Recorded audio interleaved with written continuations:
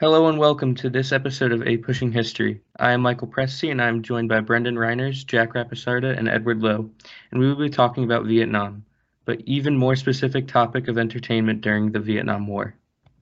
We will be getting a further knowledge about important topics like the USO and important performers during the Vietnam War and how they affected the war and how they boosted morale for the troops fighting in the war. Entertainment during wars is such an important act, as it allows the troops to get a sense of home and comfort for them and take their mindset away from the pain of war. To start us off, we are going to provide some background. Out of the 2.7 million U.S. citizens that fought in Vietnam, 1.8 million of them had been drafted. Back in the United States, many people opposed the war and America's involvement. Most of the people serving in Vietnam were just kids in their teens and 20s that were picked up and dropped into a completely different environment with a completely different culture.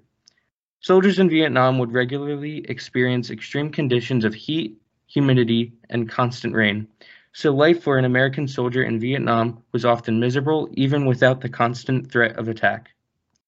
It was important to keep the morale of the troops up throughout the war, so the U.S. and Armed Forces Radio and the USO to provide the troops with entertainment and attempt to keep the morale high. The USO, or more formally known as the United Service Organization. The USO was the main entertainment organization brought to the troops during the war. In Vietnam alone, about 20 entertainment facilities were made for the troops. They even provided airports with services that included gifts, snacks, telephones, and showers.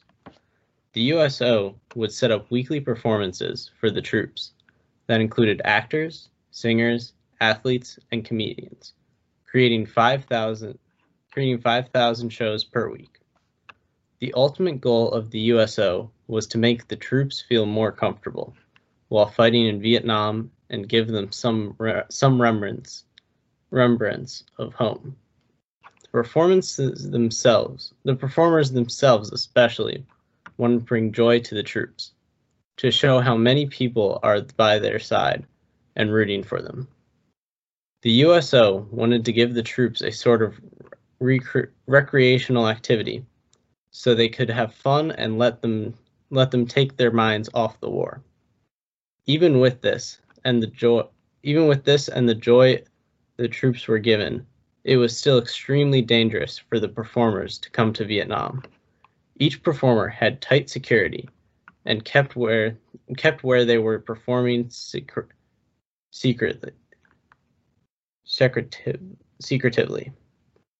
And still, after the end of some performances, the locations would sometimes be attacked.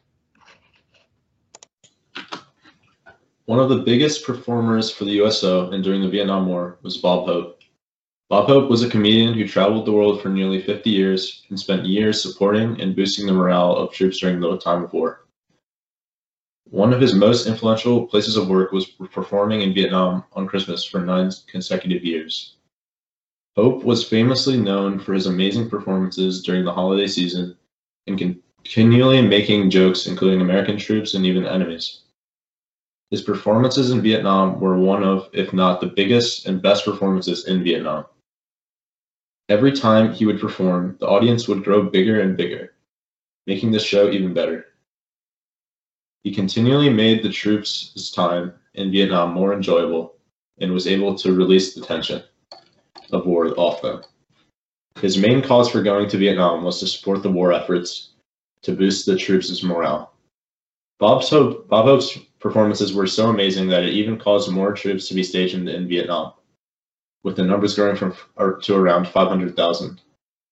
As his numbers grew, and so did his entourage, he would add famous actors, athletes, and other performances and acts to really impress and support the troops. Bob Hope was one of the most inspirational performers for the troops and was continually thanked after every performance for how he made the troops feel unforgotten during the war and how important he was to helping the troops. Bob Hope, not just being a comedian, even made efforts to release prisoners of war in Vietnam. even went as far as to talking with North Vietnamese official on releasing these prisoners of war. Because of this, President Lyndon B. Johnson gave him the Presidential Medal of Freedom, which is the nation's highest civilian honor, presented to those who have made immense contributions to benefiting the national interests of the United States to help create a world peace with other nations. His performances continued until 1972, when more and more withdrawals were made from Vietnam and less people started to come to his show. Hope was now getting tired of having to travel every day and even started to become ill. Hope was even getting backlash from citizens as he openly supported the war, which still didn't stop him from being an entertainer and setting up the way for modern American comedy today. Our next entertainer is Jerry Colonna. Jerry Colonna, often referred to as Hope's sidekick, was a hilarious comedian, known for, as the Los Angeles Times stated it, wide rolling eyes, walrus mustache, and bellowing Oompa Loompa voice. He came to be a comedian after his 12 years career of playing the trombone in his own orchestra and social events. He then started appearing on Fred Allen and Bing Crosby radio shows. The content performed at these radio shows led way to a radio contract on Bob Hope's show called Bob Hope Radio Show. Hope and Colonna appeared in comedies such as Road to Singapore, Star Spangled Rhythm, and Road to Rio. After seeing their success together and out of patriotism to their country, they decided to honor and entertain the troops overseas in Vietnam. Jerry Colonna would also do stand-up comedy routines and entertain on stage with Hope. As the New York Times puts it, he provided millions of laughs for millions of people. He delighted the entire world with his unique style of comedy. Although he passed away at 35 years ago, his sense of humor and his memories of laughter still live with us, and we thank him for entertaining the troops overseas. Our final entertainer during the Vietnam War was Johnny Cash. Johnny Cash went to Vietnam with his wife, June Carter, to perform for the troops.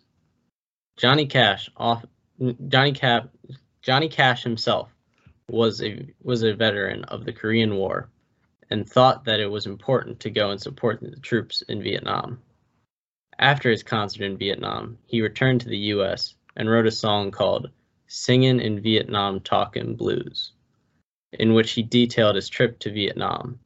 In this song, Cash described his trip to Vietnam as the little trip into living hell, and how him and his wife could not sleep on account of the constant sounds of explosions and gunfire. He also said in the song that he hoped that the war would end, saying, "I hope that war is over with and they all come back home to stay in peace." Johnny Cash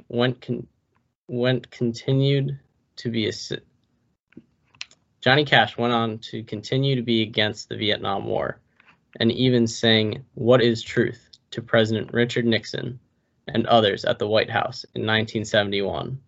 "What is Truth" was a song protesting the Vietnam War and other prominent issues in the U.S. at the time. After his time in Vietnam and other performances, he later became an important influence and inspiration on country music as a whole. It is argued whether or not the influence of American media and entertainment had an effect on the outcome of war negatively or positively. With the influence of media, it is argued it brought more negative feelings towards the war and undermined the support of the war. It is also thought that the media coming into Vietnam could have also helped the opposing forces by giving them valuable information and even leads on American forces. Despite that, the influence of media or entertainment greatly strengthened the American forces as it boosted their morale for the war, with the support of multiple entertainers. With this, it also brought in more citizens to join the war and help on the side of the U.S. It also allowed soldiers to have more hope of fighting for the U.S., which was the main goal for the USO and many other entertainers in the first place. So, thank you for coming and listening to our podcast about entertainment during the Vietnam War.